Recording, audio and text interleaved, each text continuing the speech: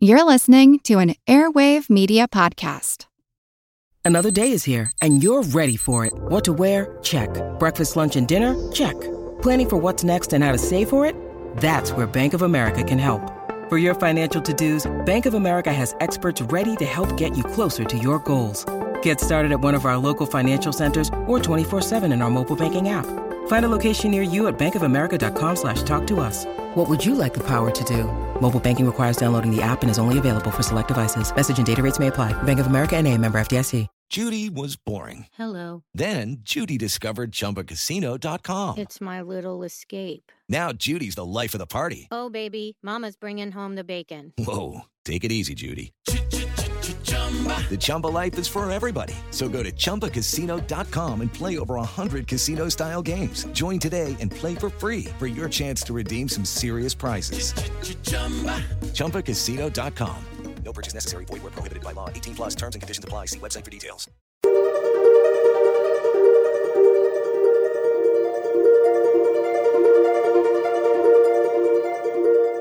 Over 7 million different animals inhabit our planet. I think one of the things we should do is kind of describe for the listeners more specifics about the sperm whale, what it looks like. I mean, very unique for a whale. That's where I fell in love. What can they teach us? And so studies have shown that nutrients in sperm whale poop help stimulate growth of phytoplankton. Many species are in crisis and need your help. Join the movement at allcreaturespod.com.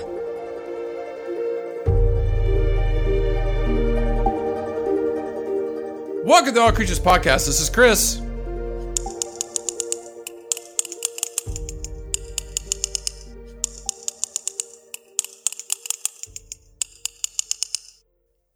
And I'm Angie. That was me saying hello in whale talk.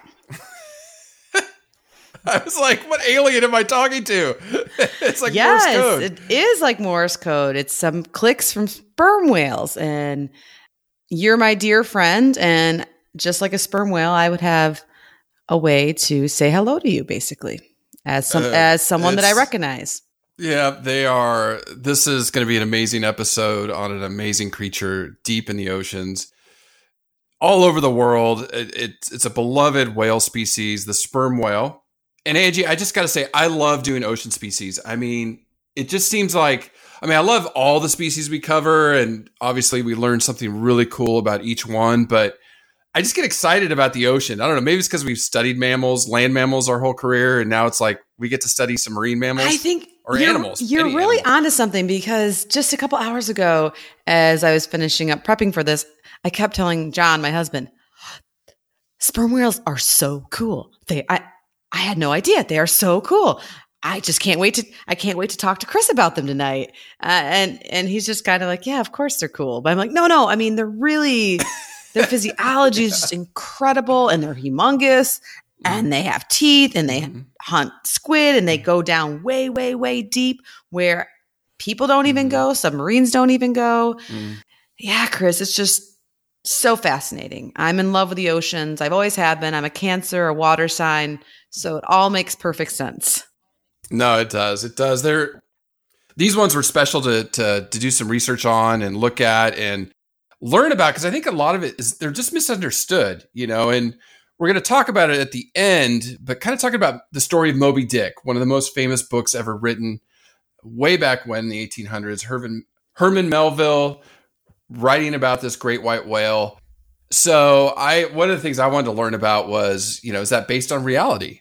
Are they, could they do what they did? So anyways, at the end, I'll get to it, because we want to really more talk about this whale's natural history, its physiology, behavior, all that stuff. Definitely the behavior. It's super rad. It's amazing. So Angie, this is a toothed whale. It's the largest predator in the sea today. I just can't get over that. When we get to nutrition and talk about the food they eat and how they hunt, it's just incredible. And I think that's what me being super into hunting behavior this season. I think that's what 2019 has been for me, talking about wild dogs and wolves, all this cooperative hunting of these apex predators. and of course, great whites. So yeah, it's I'm learning a lot and loving it, and they're incredible. Oh, they are. And then they have this crazy name, sperm whale. So it's a little off-putting. It's different for sure. Until I started researching more, I guess I'd never gave it really much thought as why they are called sperm whales. I mean, obviously I know what sperm is. I just didn't know if it had to do something with physiological adaptation that they had because they were marine mammals and they did such deep diving. It would have been fun for me to quiz myself before I actually did the research. Right. And we'll talk about it, but it's really named after their spermaceti organ, which is in the head. It has nothing to do with reproduction at all. Right. And we'll talk about it. That's super fascinating. A fun fact, I just got to throw it out there because as we talk about them, do you know they actually have the largest brain of any animal on Earth? I read that. And it makes sense because they're so big, but it's bigger than a blue whale's, which I think that's pretty interesting. And does the larger size have to do anything with them being a predator or just physiological adaptations? So but it's huge. Right. And then just something to put out there too, that, you know, these animals are listed as vulnerable. I mean, just a few months ago, we talked about the sperm whale that washed up on the beach in Italy, stomach full of plastic. I was thinking about it. When you see some of that plastic floating in the ocean, I could see how a whale could think that's squid. Sure. You know, part of its diet. And so just go and gobble it up. And the sperm whale washed up and it just stomach was full of plastic. Yeah. You know, and it died. And it's also important to take into consideration that the sperm whale population used to be in the millions. And their numbers declined dramatically due to hunting pressures, as whale oil and blubber was a high commodity not too long ago. And a lot of those pressures have been released. So we don't have that. But their numbers went down and they're slow to rebound. Very. Their generational interval is slow, very, very slow. And so it takes a while for them to rebound. And as Chris mentioned, now there's all these other modern day pressures with plastic pollution, boat strikes. The oceans are very busy places, noise pollution, ocean pollution, and coupled with the fact that we still don't really know a ton about sperm whales. They live most of their lives in the deep, dark depths of the sea. Yeah. So they're actually doing better than a lot of other whales, considering, but we definitely don't know their exact numbers, and they're listed as vulnerable because their population isn't stable and there's a lot of threats against them. It is a sad story, Angie. We're going to get more to it in conservation, but the good news is, you know, there is a lot of focus on the oceans lately, so hopefully they benefit from them. But I think one of the things we should do is kind of describe for the listeners more specifics about the sperm whale, what it looks like. I mean, very unique for a whale. That's where I fell in love, was watching videos of them and seeing their body shape and starting to understand the fact that they are a toothed whale and how that differs from the blue whale or baleen filter feeder type whale. And their whole design is completely different. Yeah. And they have this huge head that's about a third of their body in length. Like a third is a head. Yeah. Imagine if your body, a third of your body was your head. It would. I would like that. I think I would like that. That's why they have such big brains. It's huge. And then they have these little stumpy dorsal fins. Yeah. You know, cute. Small pectoral fins. Yeah. Body's wrinkled. I mean, I guess their blowhole's different. It's just a single, not a double. They have a single blowhole that is S-shaped, and it's located towards the front of the head and shifted to the left. It's so bizarre. It also has, so therefore it gives like a different type of spray. When they blow out of their blowhole, it has like a bushy angled spray compared to other typical whales. So yeah, they're just very, very different. But I think you just can't get over, or I can't get over this like block shaped, almost square or rectangle. I'm doing shapes with Xander right now. So he corrected me the other day. I was like, blah, blah, blah. This is a square. And he's like, Mom, that's a rectangle. Get it together. He didn't say get it together, but his tone was like, get it together. Right. But yeah, so very, very boxy, if you will, or rectangular with this big head. And then the whale watchers say that they have this unusually wrinkly or prune-like skin, which I guess whale watcher enthusiasts just love, which I can totally respect that. Yeah. And what I couldn't get over, I guess, in a lot of the videos of watching them swim was their narrow lower jaw. Yeah. It was just like this little trap door. It looks like. It is. And it's big, of course, and long, but it's very narrow. And it makes them almost cartoon-like in appearance because of this narrow. I would say it's almost like a chopstick, Oh, perfect. One chopstick. Yeah. Yes. Yeah. Perfect analogy, Chris. Absolutely. Yeah. Absolutely. So they're just darling. I mean, I don't know how you couldn't fall in love. And not that the blue whale's not awesome, or the orcas, of course, are very majestic and have the color patterns to them. I think the sperm whales win just based on their physical shape. It's just so different. They are. In a good way. In a good way. Oh, yeah. And this blew me away about them. One of the largest sexually dimorphic species amongst whales, and almost, I would argue, other species. I mean, maybe saltwater crocs. I remember the males are so much bigger than the females. But very similar with them. Males can get up to 65 feet or 20 meters, weigh 45 tons. So they're huge. Right. Let's do just some simple 6.5 stories tall. 2 school buses in length. Okay. There you go. And weighs 45 tons. And if you're a mom like me, you know how long those school buses are when you have to ride behind them in traffic. Yes. All morning to drop your kid off. So yeah, 2 of those in length, which 2 school buses is even more frustrating in the morning commute. Right. That's a sperm whale. But the females, I mean, they're still big, but up to 39 feet, 12 meters, and but only weigh 15 tons. So the males are bulky, yes, huge, yes. Huge. Yes. I don't know if any breeding's been documented, but that seems a little unfair. Big difference. Yes. Now, what's amazing about the sperm whales too, they range in almost every ocean.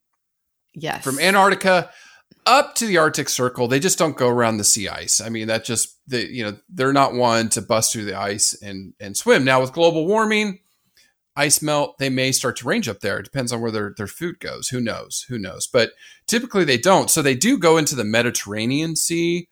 Mm-hmm. They tend to not go in the Red Sea or the Persian Gulf. But other than that, the whole world is where they range. Right. Which is why their numbers were probably historically before whaling kicked in were so high and abundant because their range is their range is pelagic. Or am I saying that right? Yeah. Pelagic. Pelagic. Yeah. I think it's, But which means oceans. Mm-hmm. So they don't seem to care. No, they just go. Well, and they're living so deep down too, which is just so good point. So this was my next one talking about range. So they dive really deep. You've said that. Okay. So up to 2,250 meters or 7,300 feet. Now I do have a question. You probably don't, we haven't covered them, but the deepest diving whale, is it a whale or is it something else we covered? Wasn't it an elephant seal? Okay, good. Okay, you remember the elephant seal. That's what I was trying to get to. They're close. They go 7,000 feet, which blew me away. Like when we said that, I was like, insane. Are you kidding? An elephant seal goes 7,000 feet deep. That is nuts for a seal. But the deepest dive is actually the Cuvier's beaked whale can go up to 9,800 feet. So there's something on our radar. Yeah. They have on this slide, they have 8 Empire State Buildings. Like that's almost 2 miles down. Like crazy deep diving. But so anyway, sperm whales, 7,382 feet. That's the record that they've measured them at. They might go deeper. We just don't know. It's well, and it just really got me thinking about the oceans because, of course, I've been in them and I've enjoyed them. I've been blessed enough to scuba dive and snorkel, but it's everything I have done intimately with the ocean has been very, very superficial, very much on the surface. There's this whole world down deep. The ocean floor has mountain peaks higher than our tallest mountains. Everest. Yeah. Everest. Yeah. Yeah. And we haven't explored there. It's just incredible. So you just think about that and then you think, whoa, geez, what we're doing is considering they found plastic down in those deep spots. Mariana Trench. Yeah, they did. The deepest trench on Earth. Yep. Yeah, but it is just this whole unknown world. And the other thing about it is it's dark, completely void of light. So we'll talk about how sperm whales communicate with each other when they're doing these deep dives and look for food, but it's alien. It is otherworldly. It is. And just that alone, knowing that that's their habitat is just so cool. And I just love this week. I love Sperm Whale Week. I know. No, and it's good you talk about that because the next thing I want to talk about is kind of why care, but talking about the oceans, ocean health, the amount of waste that's going in the oceans, a lot of whales washing up dead. And I made a note to say, which by the way, most whales don't wash up dead on beaches. They'll die in the ocean and then sharks will come and eat them or other things will come and eat them or they sink, to the bottom. We don't see all the whales that die. So there could actually be, a lot more of them dying due to these plastics and things. We just don't know. We just don't know because we don't have the evidence. So we really should be concerned about them. I mean, they're one of the top ocean predators, very critical to the food chain in our oceans. And, I just think they're an amazing animal that I would cry if they went extinct. I would absolutely bawl my eyes out. They're so amazing. Oh, yeah. And not only would you be crying, but all the cascade of the food chain and the food web would be crying as well. Because these big, beautiful beasts are really critical to the ecosystem. They basically help regulate the flow of food. And they make sure that certain species of animals don't overpopulate the oceans, checks and balances, really important. And Chris, besides their role in the food chain and checks and balances, interestingly enough, their poop is super, super important. Okay. And I know you're looking at me like, what? Poop? You're like, oh, that Angie. She just likes to talk about poop. Poop, always. I do. Always. I do. Yeah. Poop is so cool. It can tell you so many things about an animal's physiological state. It does. Their genetics. It's awesome. But anyways, no, but here it is. There's this whole cycle that happens when animals consume things, they digest the nutrients, and then what their body doesn't use comes out as poop. And that whale poop can basically help fertilize the ocean because what happens is the poop, basically the nutrients, let's just think about it from a nutrient point of view, the poop or the nutrients in the poop sinks down below when they defecate. And so what researchers are starting to understand more about the cycle. And we talk a lot about it in ecology with like the phosphorus cycle and the nitrogen cycle and all these important nutrients and how they basically move from soil to plant to animal, back into the soil to air to rain, all of this and that. It's actually similar in the ocean. And so studies have shown that nutrients in sperm whale poop help stimulate growth of phytoplankton. And then these phytoplankton actually pull carbon from the atmosphere to provide a cleaner and healthier breathing environment for animals. So it's estimated that sperm whales alone, okay, so that doesn't include other whales that also act as a fertilizer. Their poop acts as a fertilizer. It's estimated that sperm whales, just sperm whales alone, can extract 400,000 tons of carbon Wow. each year. Wow. Okay. Okay, excess carbon in our atmospheres. Carbon dioxide is obviously a problem. Whale poop's going to save us. They're basically like air filters, and but the term that I'm speaking of too, if anybody has interest in, and they're like, "Oh, she's bonkers." It's actually called the whale pump. So the term that they've coined is whale pump, and it's basically just this circle of nutrients and an important part of the food web. Food web. Yeah, it is. It is. That's amazing. So yeah, I poop mean, is I know awesome. Whale poop is awesome. I knew it. I'm like, how? I mean, and then I got thinking, I'm like, geez, because of course I shovel a lot of poo. I'm like, how big is their poo? And then they're carnivore. I'm like, oh, I bet their poo's stinky. Carnivore poo is always stinkier than herbivore poo. So, but it's stinky because it has a lot of nutrients in it that other animals use, right? That the ocean needs. Yeah. So if you're wondering why you should care about sperm whales, besides their amazing physiology and their body shape, and then stories have been written about them, and that they're the largest toothed whale, dude, they're going to help save us. Right. Period. Right. Or exclamation mark. No, the oceans are critical. I mean, they're critical for carbon sequestration. They're critical. They're absolutely critical. So it makes sense. And being scientists, you and I understand the nutrient cycle and, all the... I'm actually teaching the nutrient cycle this week in class. That's why I'm all hyped up about it. This could be... I'm actually going to show this, and they're all going to look at me like, Angie, when can we start talking about animal behavior? But I have to talk about the ecosystem first, because that helps define their behavior, right? No, I mean, it's like even, on land mammals, their poop's important, or any animal. Yeah. It all gets used. Everything is a circle of life. We use all these chemical elements to create food, stuff, whatnot. But anyways, that's fascinating. Why care? Because we care about their poop. Great. I'm going to save the whale to save the poop. There we go. Exactly. That's a good bumper sticker.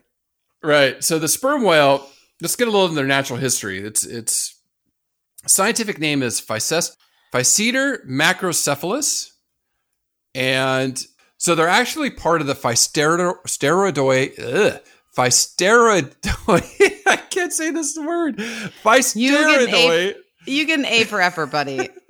I can do macrocephalus, big head. That's fine, but forget about the rest. Okay, superfamily.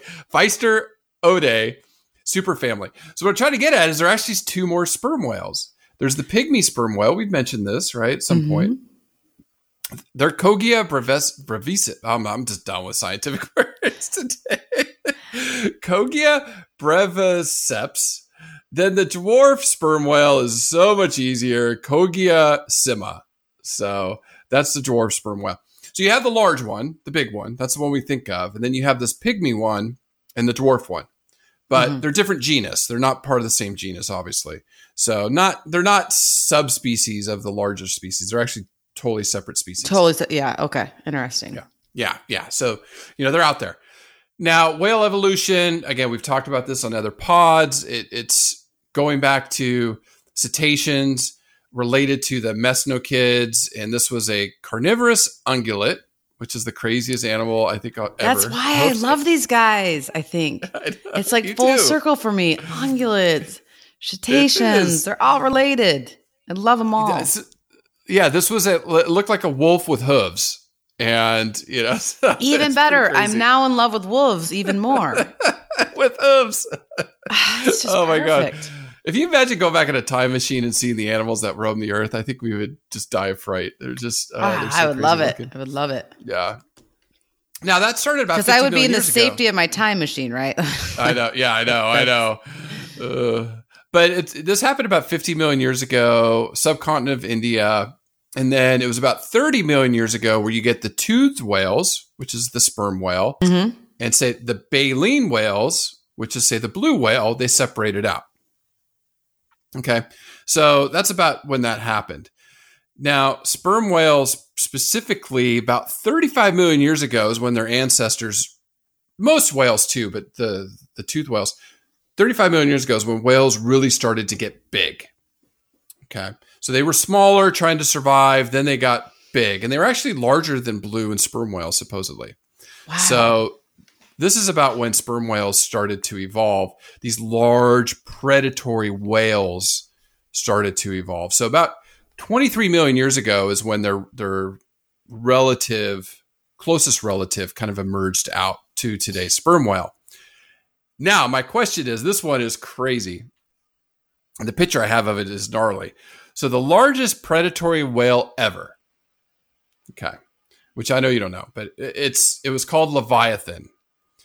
Now, it was in length about the size of a sperm whale, today, 50 feet, a little bit more than that, head to tail, but weighed 50 tons. So they were big. The Massive. Crazy thing is their teeth looks like great white shark. They have these huge, huge teeth that were 14 inches long.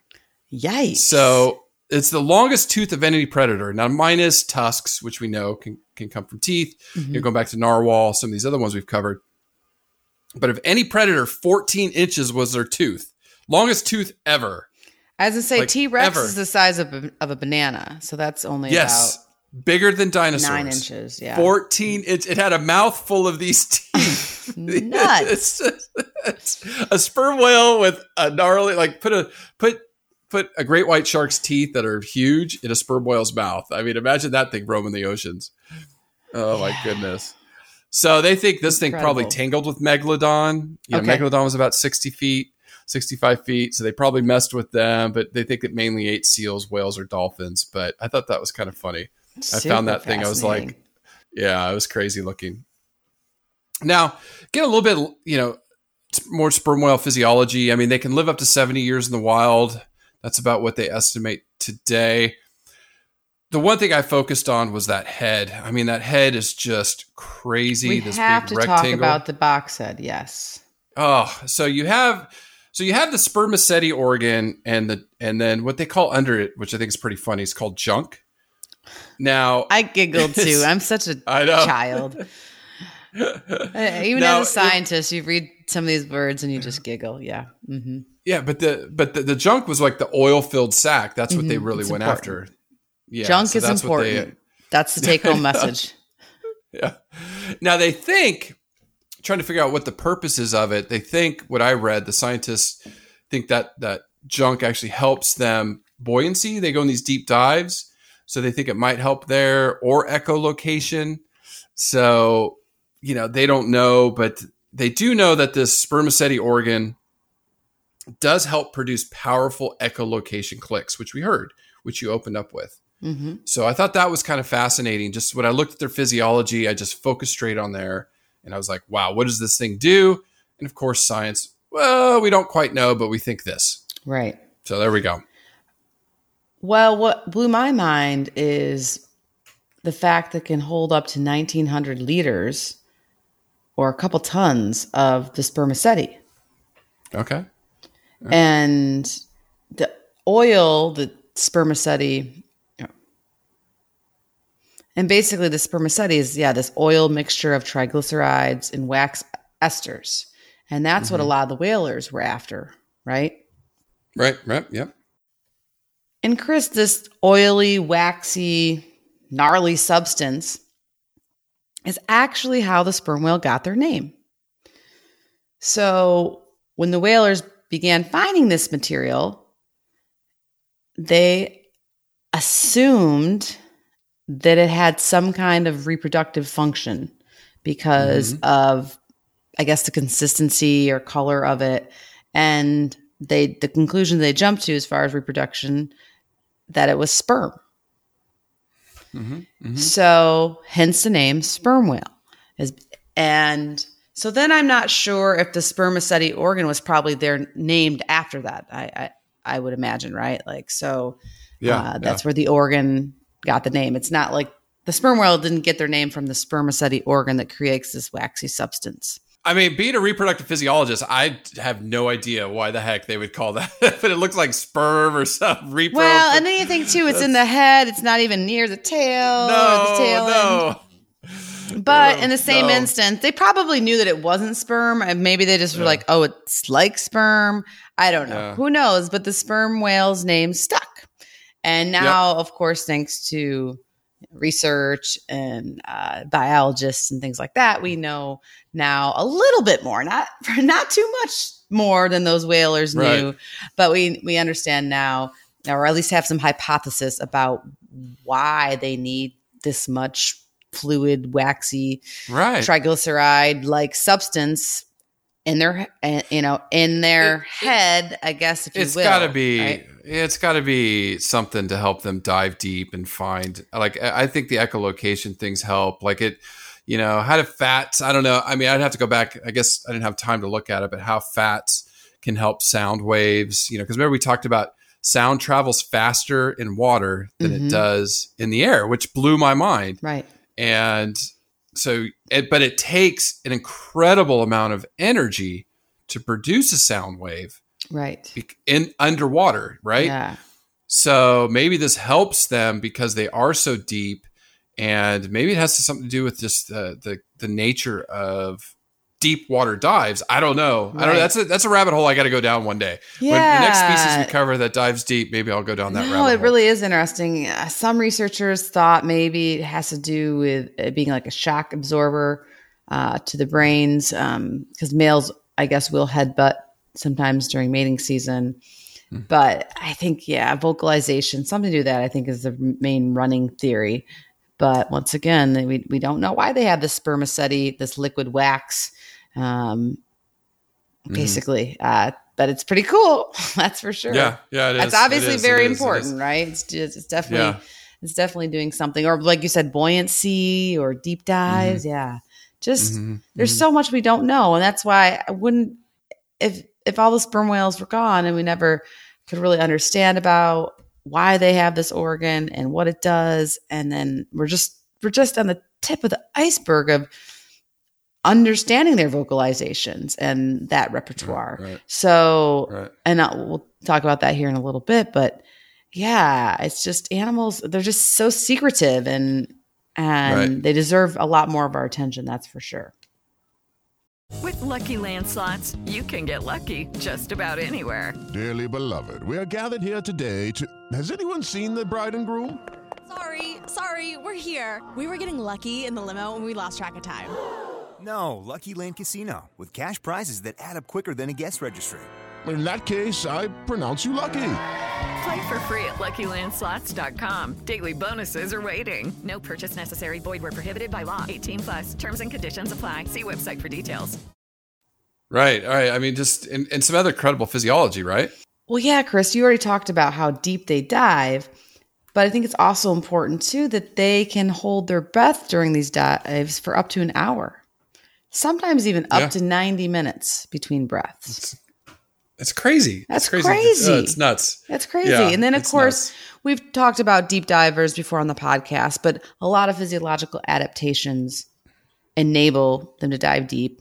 And with the sperm whales, they have a flexible rib cage that allows their lungs to collapse to help reduce nitrogen intake. And then they also have a metabolism that will obviously decrease big time to conserve oxygen in order to hold their breaths for that long. So, yeah, and they basically surface, and they might surface for a few minutes, maybe up to 8 minutes, and then back down they go. So just really incredible. And I just have to throw out there how big their heart is, because now that I've been learning a little bit more about the cardiovascular system for one of my classes I teach, this is incredible. Their hearts are huge. There was one that was 256 pounds. Whoa. taken from a male that was 22 metric tons. So not even the biggest that has been recorded, right? Like not even close. Right. So, yeah, 256 pounds. Oh my gosh. Just for the heart. Gosh. Can you imagine seeing? Oh my goodness. Yeah. Yeah. So that's big. That is big. That's very big. Yeah. Yeah. Just incredible physiology, obviously. Yeah. And just evolved, to survive in the ocean and become one of the top predators out there. I mean, talking about them being a predator, I mean, they eat thousands of pounds of fish and squid and about a ton a day. A ton of food. How do you catch a ton of food? 3%. Yeah, 3% of their body weight per day. I don't know. What is that for me? I don't know. Is that what are we supposed to eat? Yeah, you're the nutrition nerd. What's 3%? So that's 6 pounds, 6, 7, 8 pounds of food a day for me. Yeah, you shouldn't eat that much. We're going to be in big trouble. Don't. You're going to be in big trouble. They're going to kick you out of the state of California if that happens. Don't do that. No. I mean, that's insane. Right. How do they catch that? How do you catch that much fish in the ocean or squid? And Chris, talking about big things, we were just talking about their teeth. We've talked about their brains, their hearts. The sperm whale, as a nutrition dork, I love this. The sperm whale has the longest intestinal system in the world, 300 meters in larger specimens. And I also knew I loved them because they are like ruminants in the fact that they have a 4-chamber stomach. The first section of their stomach is to crush the food, right? Since whales don't really chew, sperm whales don't really chew. And the second chamber is where the digestion takes place. And I think it's also important to note that they eat a lot of squid, and squid have these hard beaks, which is like their mouths that they feed with. So sperm whales will either regurgitate these beaks because they're actually unable to digest them for the most part, or they just accumulate in this chamber. In fact, it was reported in one specimen, 18,000 beaks. What? 18,000 beaks? Yeah. My goodness. I mean, if they're eating 3% of their body weight a day in squid, and I guess, oh my goodness, a lot, right? 7 to okay. So they think that they might be gobbling up anywhere from 700 to 800 squid a day if they're a large sperm whale.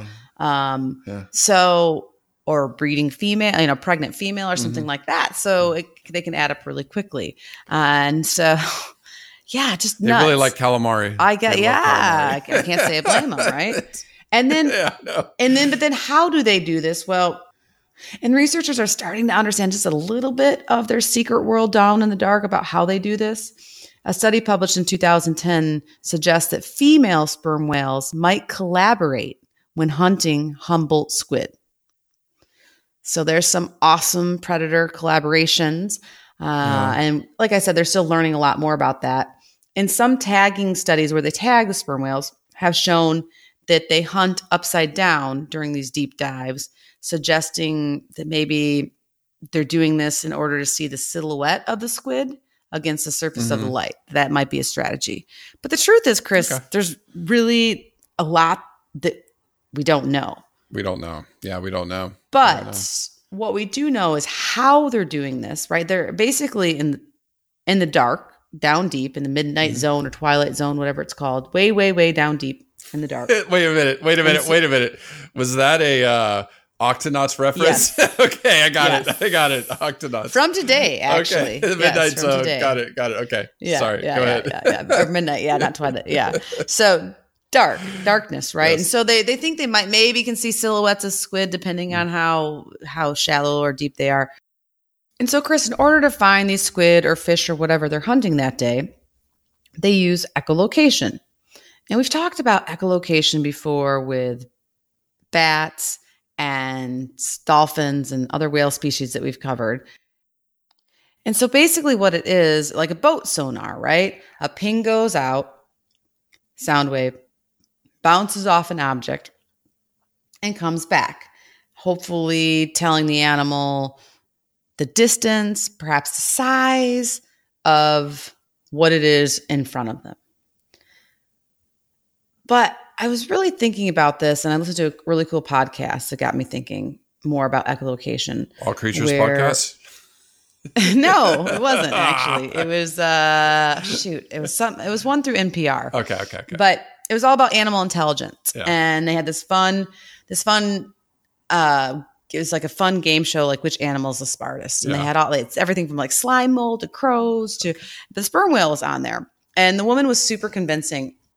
And spoiler alert, surprisingly enough, the sperm whale didn't win. But the woman that was talking about sperm whale was very, very convincing. And she was describing echolocation as like a sixth sense that us humans, as smart as we are, as much crazy math we can do and physics and medicine and write novels and paint incredible, beautiful masterpieces or play classical music or whatever it is. This is something we cannot relate to at all. There's nothing like it. We cannot relate to it. And we can hear, smell, taste, see, touch. But this is totally different. It's like a physical feeling. And you hear people throw around The Sixth Sense, or there was even, I think, a movie, The Sixth Sense or something, right? About ghosts or something. Yeah. But it really is. It's this knowing what's ahead and then potentially having a feeling about that, right? Like, oh, that's giant. That's going to be the biggest squid I'm going to get today. I'm really hungry. Yay. Or, oh, that's my mom or my grandma. Or that's a boat. Oh no, boats make loud noises that hurt me. Things like that. And researchers don't know. But with these animals, and as we're going to discuss more in behavior, you have to wonder what that's like to be able to send out an audio wave, get something back, and learn and have knowledge about it without touching anything, looking at anything, smelling anything. So I do think her argument for it being a sixth sense that us humans can't understand was pretty phenomenal. Oh yeah, absolutely. I mean, it's just, and the other thing too, it's really important as how they communicate with each other. And so I'm probably going to get on a little bit of a soapbox here because it's just incredible what researchers are finding about sperm whale communication, or just kind of whale and dolphin communication in general. And so poor sperm whales didn't really get a lot of attention for a while because to most people, even whalers back in the day wrote, oh, those guys, they're noiseless. They're noiseless marine animals. They don't make the beautiful songs that humpbacks do or belugas. Okay. And if anything, they're kind of annoying. They might make like a knocking or a hammering sound on our hull, but that's not beautiful, or they're just, they don't make any noises. And that couldn't be farther from the truth. What sperm whales do is use a lot of these clicking sounds, some for echolocation, but a lot of it just for communication in general. And they will make groans, whistles, chirps, pings, squeaks, yelps, and wheezes, but they're notoriously known for these clicks that I opened up with, which doesn't seem that impressive, right? I hope I didn't scare anybody off with that. They're like, that's all sperm whales do is clickety, click, click, click, Morse code. But the more researchers learn about it, the more fascinating it becomes, right? Because these noiseless marine mammals make the loudest sound of any animal on Earth.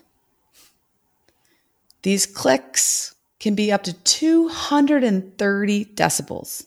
Wow, okay. Which, to put it in perspective, 150 decibels will rupture your eardrum. Ooh. And that can happen at about like having a large gunshot off next to your head. Right. So if you can put that in perspective. Okay. That's 150. They make noises at 230. Wow. Okay. Wow.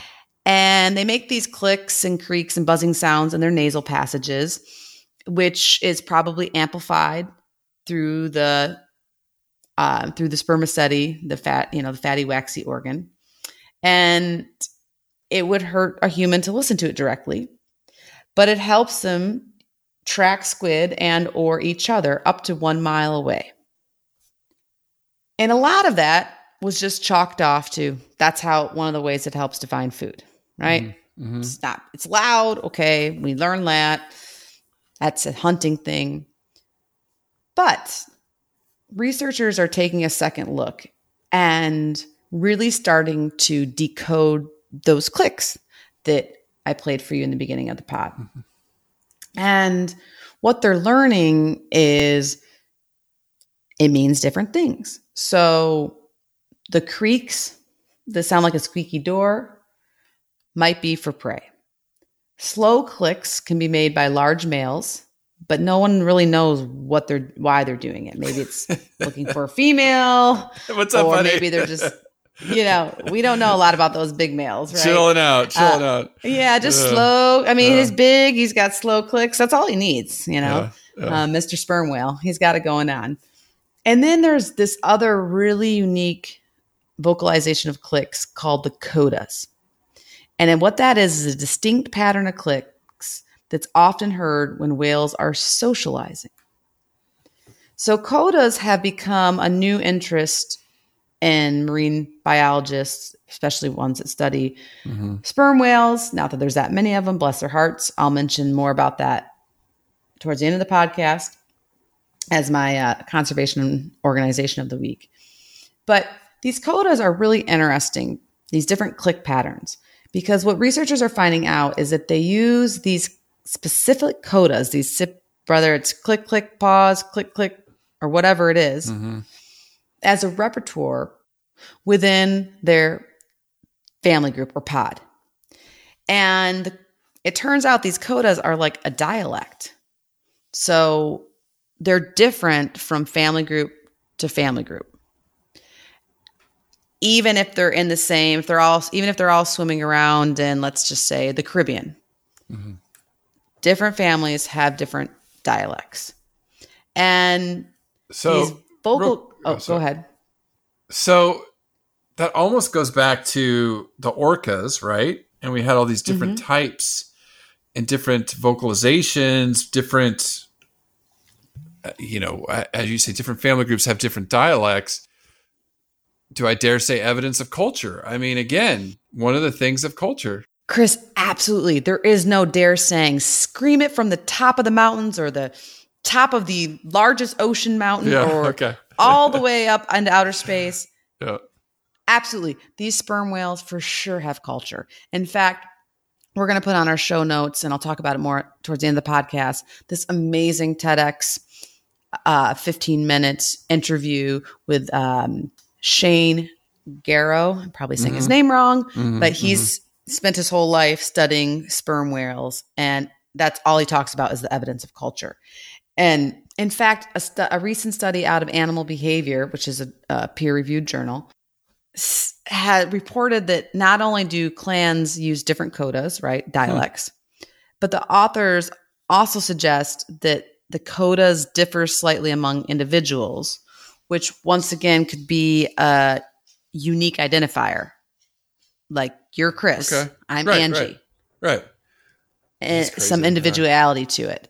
Yeah. So I think once again, we're just at the beginning of trying to decode, pardon the pun or whatever, these codas and learning about their culture and how important their culture is to them, because different clans of sperm whales are going to use different tactics to hunt, are going to pass off those tactics to their offspring generationally.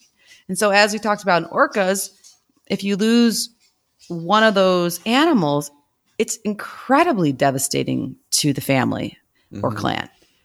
And so it really is, they're just fascinating, crazy, smart animals. I mean, it's just incredible. And we don't know a lot about them. We definitely don't know about them as much as we do as orcas or other slightly more studied or charismatic whales and dolphins. But what they're learning is just basically blowing them out of the water, pardon the pun. Again, I'm on a roll with my puns, I guess. And then they're making me funnier and smarter just talking about them. And talking about this society, their family groups, it's really important to know, Chris, that sperm whales have a matriarchal lineage, or what they call a matrilinear. I think I'm saying that wrong. Matrilinear, which basically goes from grandmothers to their daughters, to the calves. Okay. Breeding males are going to be by themselves, maybe sometimes form a bachelor pod, but in general, it's going to be these women. Yay, women to us power. That's why they're so smart, right? They know the grandmother's got it going on, right? Always, listen to your grandmothers. Don't reinvent the wheel, right? Yep. But yeah, so females and then their calves, which of course will include young males, live together in groups, and they exhibit a lot of cooperative behavior to protect and nurse their young and to look out for them. And because as a carnivore, as the largest predator in the ocean, the calves have to learn these skill sets, right? And so it takes them a while, and they need that culture of, depending on where they live, they're going to have to hunt a little bit differently. They're going to have to dive a little bit differently. They're going to have to use different clicks, different communication, things like that. And so their family is really important to them, and they have documented protective behavior where adults will basically protect the calves by encircling them, and they can face inwards with their tails out, and that's called a Marguerite formation, named after a flower. And then the tails can basically act as like a weapon, right? To scare off, basically, it would probably be an orca. Right. Or they can face outwards with their heads out. And that's been observed both in sperm whales and southern right whales as a way to protect their little ones that are in the center. And I know we haven't covered musk oxen, but I know they do this. We will soon. But Chris, what's really sad is that this behavior was actually exploited by whalers back in the day. No. They Good old knew. humans. Think about this. When we talk about intelligence and social intelligence, and just if they injured one member of the family or the clan, that the other ones would come around. Yeah. And that was basically, I think it was even documented somewhere in Moby Dick, that was a tactic that they used to get more of them. So their families are just very, very, very, very important, and they communicate to each other. And it can take, so a calf I think it takes up to a couple years, till the calf is like 3 or 4 years old, for it to learn its clan's coda. Right. Like its call, its dialect. Yeah. And then I guess there's evidence of it like babbling, like trying to figure out how to do it the right way until it finally gets it. So that's cute. Yeah, absolutely. Yeah. And just to talk more about their, I guess, social intelligence and or emotional intelligence. I already talked about their sixth sense, but it's been documented that a sperm whale adopted a deformed dolphin. Yeah. And basically the dolphin had been rejected by its own family or own pod. And of course you can't anthropomorphize too much, right. But this was over in the Azores, and it just started swimming with the sperm whales, and they just let this dolphin swim with them. And it's actually, there's video of it. So yeah, they didn't mind that he was, or she was, had an S-shaped back, and enjoyed its company and didn't fight it off. And so it's not part of its diet, so it's like, oh, cool, hang out with us. I mean that they're these just, and like I said, you hate to. It just goes to show that there's a lot more going on than we know, or that we think we know. And my goodness gracious. I think it's true. If we save sperm whales, we save ourselves. Right. If we can learn to be a little bit more kinder, if we can learn to be a little bit more helpful to the environment as far as our nutrient recycling or whatnot, it's like, man, they're just amazing. It makes me, when you talk about that little dolphin, just the maternal behavior and how strong it is in so many animals, and even us, your maternal behavior, So that's a cool story. That was a really cool story. Yeah. Well, and this matriarchal society that they live in, or matrilinear, where, the grandmother obviously is passing off the secrets to life to everyone. It's just super interesting. And probably because the males are so darn big, they're like, he can't swim around with us. No. I'm going to take a guess. Talking about male, female roles, they're not super dads, are they? Like, how does repro go with these guys? Well, they're super size dads. I'll give them that. Not true. But no, they're not. They have a polygamous mating system, so they're not monogamous with each other.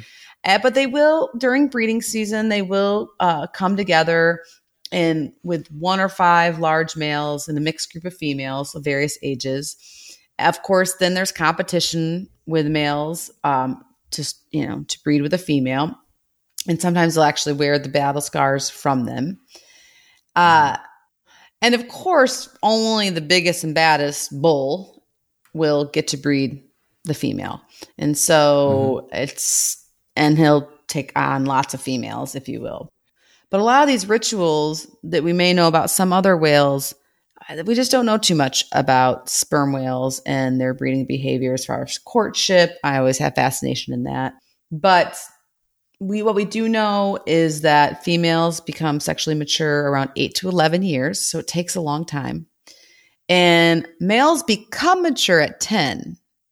But just like all you boys out there, they don't actually become really mature until they're about until we're like 25. 50. I always give advice about 30. Like, don't marry them unless they're 30 or older. Seriously. Like to all some of my younger friends. But similar to sperm whales, they're not going to mate until they're 25 to 7 years old because they just don't have high enough maturity, social standings. They're not strong enough, all of that. So, think about that though. Like, a lot of calves don't make it due to either predation or our sad oceans they get entangled or ropes wrapped around their tails or just a lot of issues. So when they survive and they beat off that first few year obstacle of staying alive, they still have to wait, especially if they're male, they still have to wait a quarter of a century to pass on their genetics. That's a long time. Quarter of their century. Long time. But when a male is successful, the gestation period for a female is going to be 14 to 16 months and will give live birth, of course, to a single calf. The calf is going to nurse up to 2 years. There has been some evidence of nursing longer if there as a nutritional issue or something like that, or a health issue. So the mothers obviously have a lot of input in the calf survival, not only on herself from a nutritional point of view, of course, but then the family or the clan, of course, will help protect them from predators. But yeah, a lot of dedication and teaching them how to hunt. And so a female's reproductive cycle, they think occurs maybe every 2 to 5 years. So she's not spitting out calves. No. And their mating season is typically in the spring, regardless if they're in the north or southern hemisphere. And so respective of whatever hemisphere they're in, calves are usually born in the fall. And although the calf only is typically weaned around 2 years or so, the calf is cared for by the mom, but then also the grandma and the family unit for more than a decade. Yeah. 10 years. What? Yeah, it's a long time. It's a lot of caretaking. I've only been doing it for 5. It's exhausting. Well, you got about 13 more years with your first one before you kick them off to college. I know, and I'm not going up against yeah, I know. Against orcas. Pollution and orcas and sonar, and boats, noise pollution and plastic and garbage. climate change. I don't have. Those are going to start impacting me in some way, shape, or form. But in general, I'm not really fearful of an orca at this point in time in my life, and I'm tired. So I think sperm whale moms might be my new mother of the year because that's just incredible. But if you think about it takes a long time to teach them how to be a sperm whale. We don't even know necessarily what that means, but passing along the culture and the hunting techniques and all of that, it's intense, man. And just a long time to come back. I mean, when we look at conservation, so while you're talking about all that and the time, I'm sitting here thinking, man, we've really got to pay attention to them because, we just thought they would be cool to do. And then we do the research. And then, I knew, most of oceanic creatures are in trouble, but these ones are in trouble, Ange. They're vulnerable. But here's the population you said. In the 1800s, you had a global population of 1.1 million. Okay. Then you had the great whaling heyday of the 1800s. Got reduced by about 30%. Okay, so you're talking 800,000. Then through modern hunting, they were reduced to 360,000 in the 1990s. Today, they estimate above 100,000 through IUCN. And you say today, but the last estimate was in 2008. Right. So that's it's 11 years 100,000 ago. Was the estimate 11 years ago? Is nothing in the world's oceans. That is nothing. Oh, yeah. That is tiny. That is a tiny population of sperm whales left on Earth. And they're seeing decline in certain areas. They're dying in the Mediterranean, other places. So, yeah, this is a species we got to keep an eye on in the news and kind of keep focus on because I didn't realize they were that bad. I know blue whales were coming back up, which was good. And we were like, man, they got a long way to go, but at least they were increasing. These ones are decreasing. I'm in love. I know. Good. No, I am so in love with them. And they're adorable blockheads and their little chopstick mouth, like you mentioned, and their crazy big size and their amazing maternal behaviors. And they love their grandmas and they communicate in dialects. But, as we bring you down to our listeners, we're going to bring you back up because there is somebody fighting for them. There is, Chris, and it gives me so much hope, and I'm going to be able to share that hope with you and be able to share an amazing TEDx video with you that is just incredible. So what I want you to check out, go like on Facebook, like right now, unless you're driving, the Dominica Sperm Whale Project, okay? Dedicated solely to sperm whales, not just whales in general, just sperm whales, okay? The Dominica Sperm Whale Project, they can be found at www.thespermwhaleproject.org or search on Facebook at the Dominica Sperm Whale Project. And Chris and I will provide the links, of course, as we always do. And what this group does is they use innovation to study the world's largest toothed whale. And they do this the good old-fashioned way through thousands and thousands of observations on sperm whale families and populations of sperm whales, so the different families or clans throughout the Caribbean. So not too far from me. And what this has done is it's the first program that's followed sperm whale families across a multitude of years. And they've been able to follow calves from birth to weaning and then as they age. Nowhere in the world has a sperm whale population actually been well characterized until now. So this group is cutting edge. They are out there caring about sperm whales. They basically use, once again, behavior observations, my favorite, and some innovative technologies to learn about this apex predator, to learn about its social behavior, its vocal communication, and just their biology in general. Trying to figure out what's going on with them from a physiological point of view and what effects the health of the ocean is going to have on them. And They, of course, work with local governments to help get this done. And the founder, Assistant Professor Shane Garrow, has a TED Talk video that I'll put up in our show notes, where he basically shares what he's learned after listening to them for thousands of hours. And it's all about whale culture.